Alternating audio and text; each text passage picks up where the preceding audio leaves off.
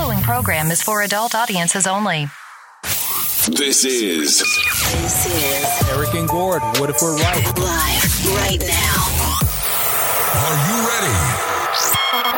Find and like us on Facebook. Follow us on Instagram. So, I guess we'll just try again. Happy Thursday. June 28th, 2018. I don't keep bugging at you. It's always from beautiful downtown Vancouver, British Columbia, Canada, where you can't please everybody all the time.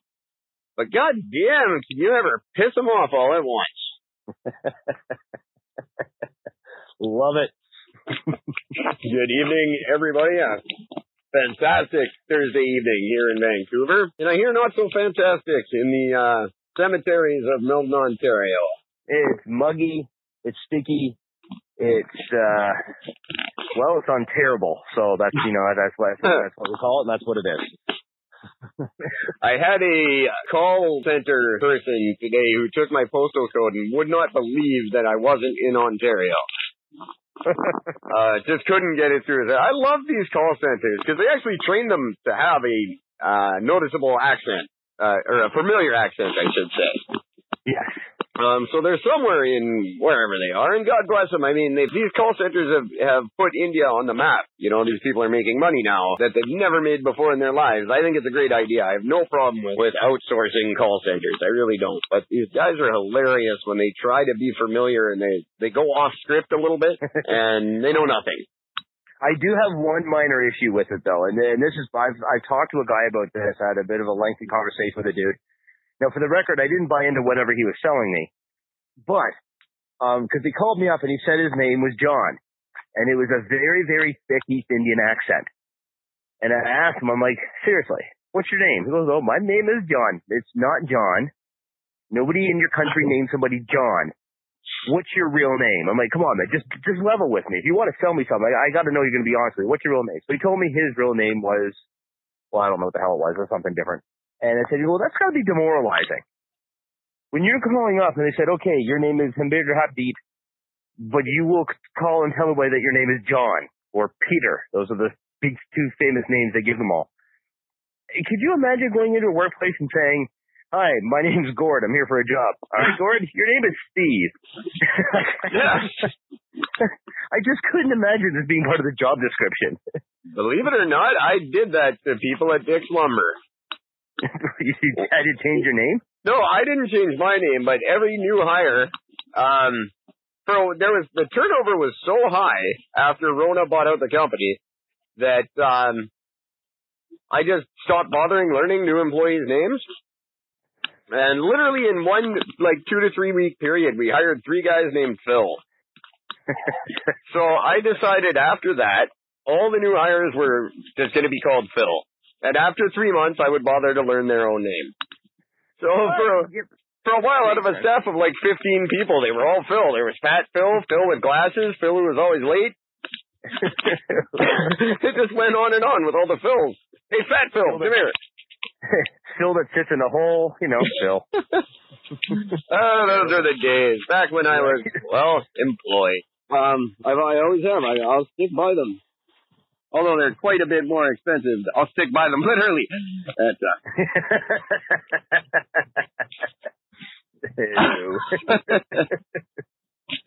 Yeah, I would like to see a resurgence in the erotic magazine. But I want to see a resurgence in everything. This ties into something I said I wanted to talk about last night. I would genuinely like to see us go full circle and start going back to simpler, less computerized ways of doing things. I would like to see a return to agriculture. I would like to see a return to a simpler time. It should be an option for those of us who want to live that way. I'm not saying go Amish, but there was a time when things were just simpler and people were happier. Generationally, I think we're getting more and more impatient, unkind, as I've been ranting about for the last month. We're not nice to each other anymore. I think a lot of it has to do, not just necessarily the antisocial aspect of of being online all the time, but just in general, we're frustrated as a race because we're being replaced. Yeah, very true. And one thing that I think I would love to see a return to is I would like to see cooking go back to the people. Cooking used to be a thing that families did. It was a big thing. Well, since the history of time, food has been what brought communities together. All important decisions made in the world at one time were made over a massive display of food. That's how the Vikings got together and decided where to pillage next. That's how governments always met. That's how the people who burned down the White House during the War of 1812 all had a good dinner in the White House before they torched it. That's how the guy plotted against Jesus happened over the Final Supper. That's exactly right. So it's in the Bible, people. It needs to be done. That's a good point. I didn't even think of that one. I knew there's a reason we brought you onto this show. Now, something happened very, very recently, and I'm not shooting down celebrity chefs here. I think they have their place in the world, and I'm actually quite a fan of several of them. But becoming a celebrity chef used to be something that happened after you were an accomplished chef. You know, you became a chef, you had a good long career as a chef, and you didn't want to leave the culinary world, so you got a segment on a show, usually a 15-minute segment near the end of some show. Now it's become this thing where celebrity chef is the job you're going for. And this has happened in all walks of life, but that's not supposed to be a thing. You're supposed to do the thing and get famous for it, not become famous and then pick what you're going to do. It's wrong and it's stupid, and it gives these YouTube kids hope, and they're annoying, and I don't like them. So I'm just very blunt tonight. That's okay. But what's happened with this is the world went nuts trying to find celebrity chefs. So they went to every restaurant in the world and found the most good-looking, most entertaining, charismatic ones, threw them on TV, and taken good food out of the mouths of common men and elevated it to a level where most of us can't afford something more than Denny's when we want to treat ourselves. And it's a sad thing. I think a lot of restaurateurs are probably discouraged from starting their first restaurant because they can't compete on that level, and they know they can't. It's become this elitist thing, and it shouldn't be. Good food shouldn't have to be something that only rich people get. And I know the ingredients aren't at that level. And I've been in the kitchens of high-end restaurants who serve the exact same thing as the diner on the corner. So I know, other than very rare items, which I usually tend not to like anyway, your truffles and what have you. Those are delicious.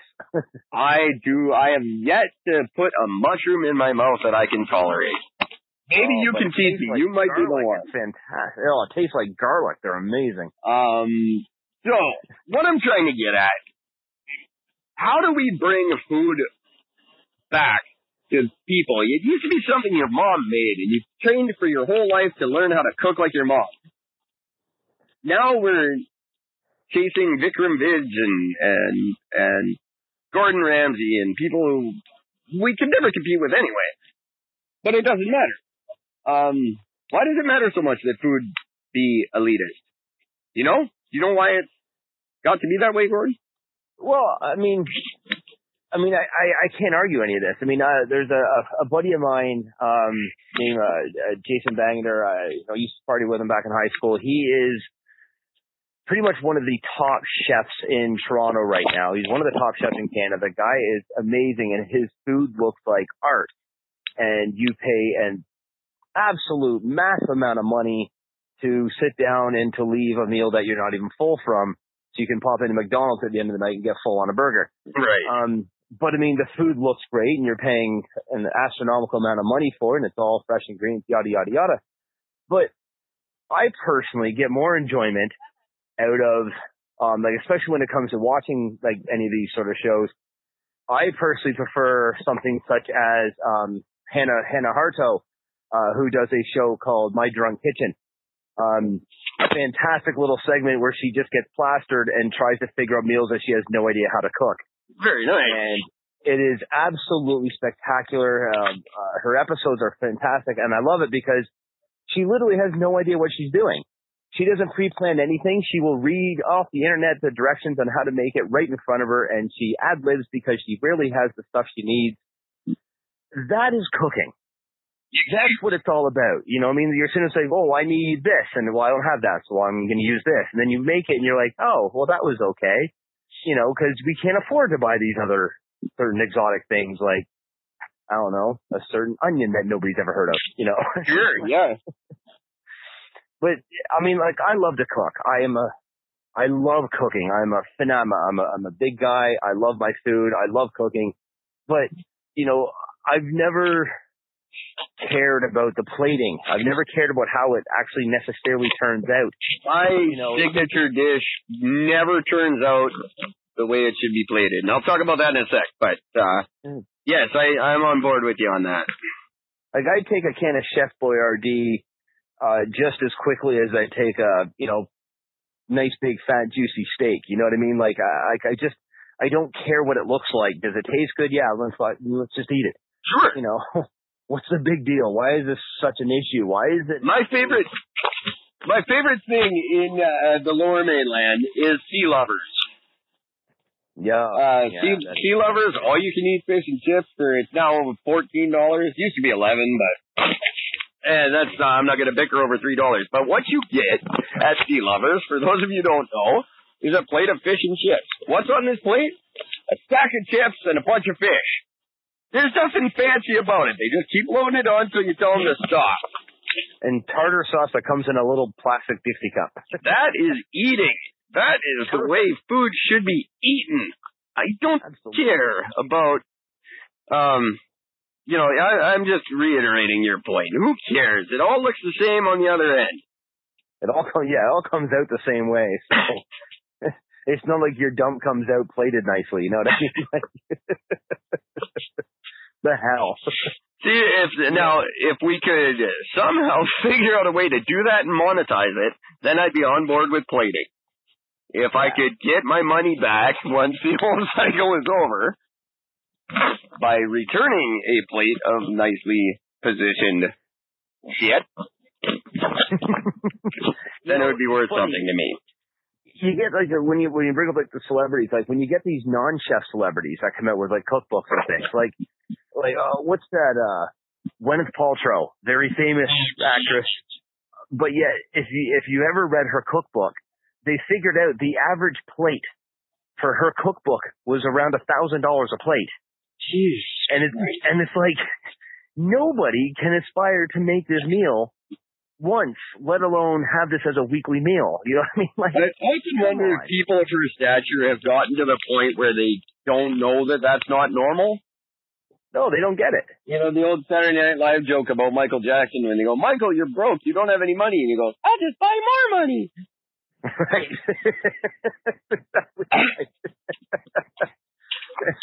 But that's how governments run. I mean, we're out of money. Just print some more. It'll be fine. Yeah. Don't worry about it. The U.S. just opened 3 more printing machine companies. I mean, like, come on. Like, do you think celebrities get to that point where, and I'm not taking anything away from Gwyneth Paltrow. I think she's done well for herself. I like her in some stuff, but she makes a lot of money. And do you think they get to a point where they don't know it's not normal to make $1,000 plates of food? Oh, absolutely. They think this is what they have on a daily basis. You know, they think this is normal. To bring up my buddy Jason again, when I ran into him at a bar one night when I came back to Ontario a couple of years ago for a visit.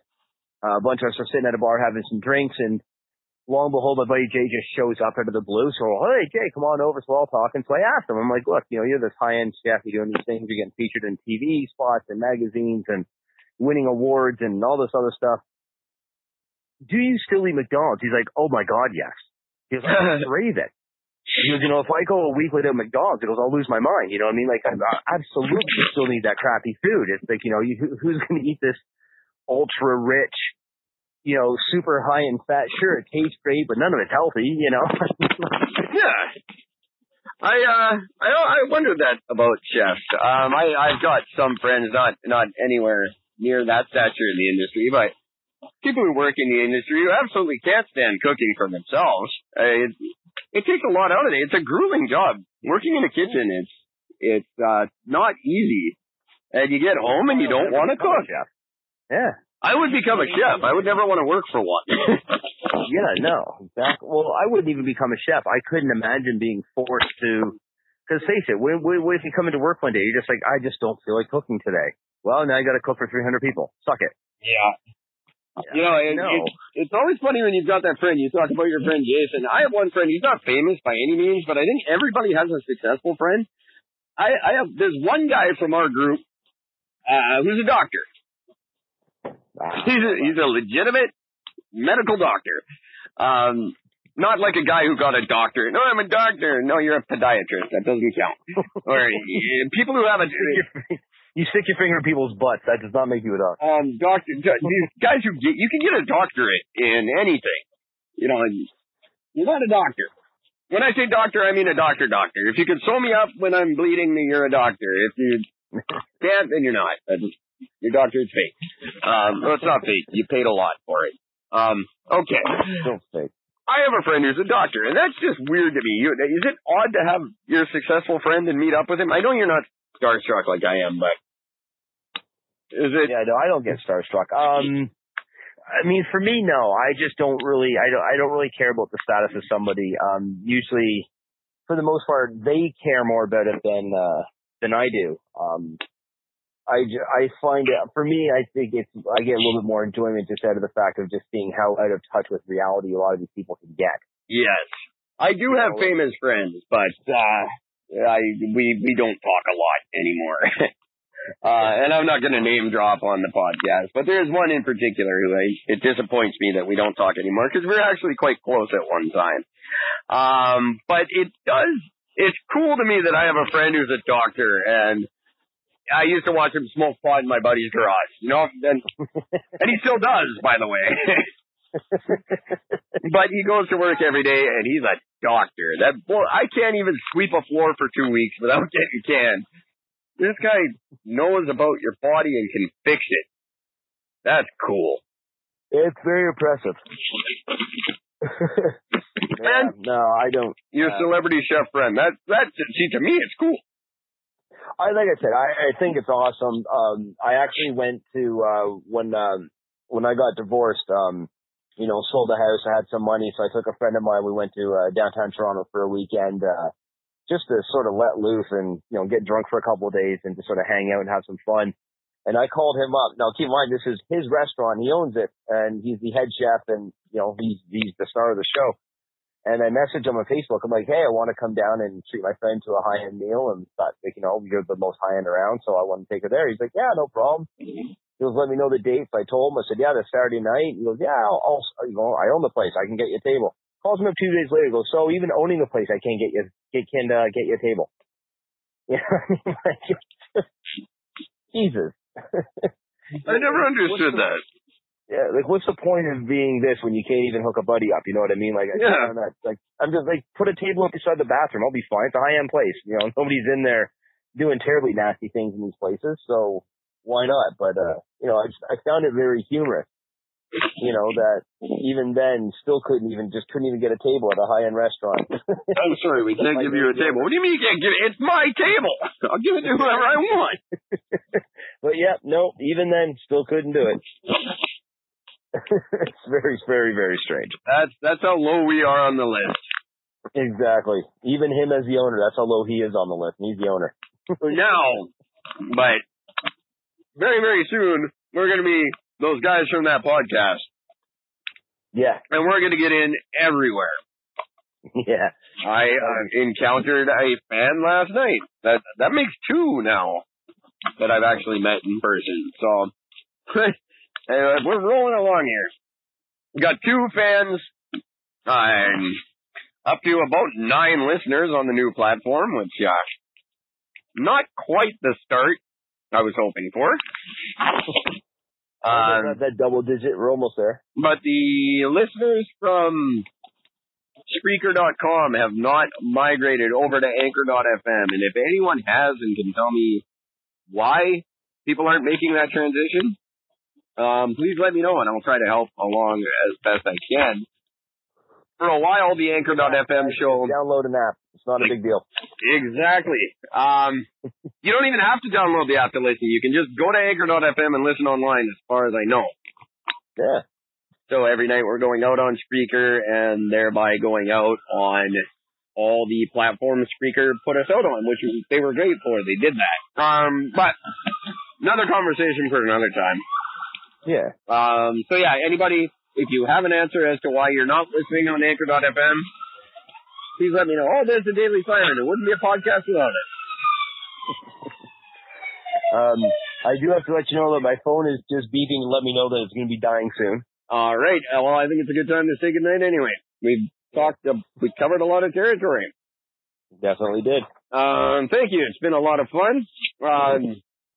I guess I'll wait and maybe I'll try to debut the song at the end of the show. I think it's a good idea. There you go. That can work. So, before we say goodbye to Gordon, everybody, at the end of the show, I will be debuting the 3rd single, and probably the last single we'll be releasing before the album came out. This is a song called Warship, by Ashes of Purgatory from the album Awaken, due out in the next couple of weeks. And this one is quite a departure from the Ashes of Purgatory you're used to. One of the big things about the band was never putting out the same album twice. And this song is definitely not something you've heard before. Final words, Mr. Strain from Milton, Ontario.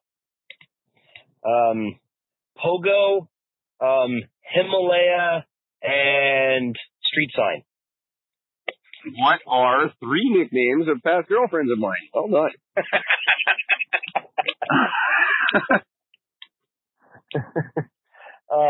Keep it real, everybody. Listen to the show. Talk to us. Please, somebody, send a message in. Leave a message. We're dying to hear from you guys. All 9 of you. Somebody out of that 9 people has a phone, clearly because you're listening to us. Call and leave a message. I don't care if it's a drunken, rambling, whatever. Just talk to us about something. We need to get some listeners involved in this. Couldn't agree more. We know you listen, so just, get into it. Absolutely couldn't agree more. And, I'm not even going to say anything more because I just agree.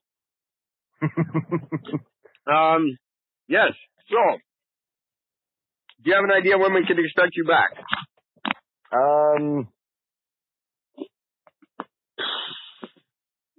Let me think. Possibly tomorrow night. I love it. Well, I'm going to announce it here live. I'm going to announce it so I can't take it back. I'm committing to the next podcast that Gord joins us on is going to be, I will qualify it as PG rated because I'm not going to make that judgment call for you and your family. But we are going to have a Gord episode for Gord's sake. He has held his tongue long enough. I will change the rating on the site for 1 episode, and it's no holds barred. It'll be uncensored. Is it just me? Oh, fantastic. I have I'll share a story or 2 that I can have a tendency to let rip. So that could be a lot of fun. Fantastic. And I might be back before that on my own. Until then, take care of each other. Have a good night, everybody.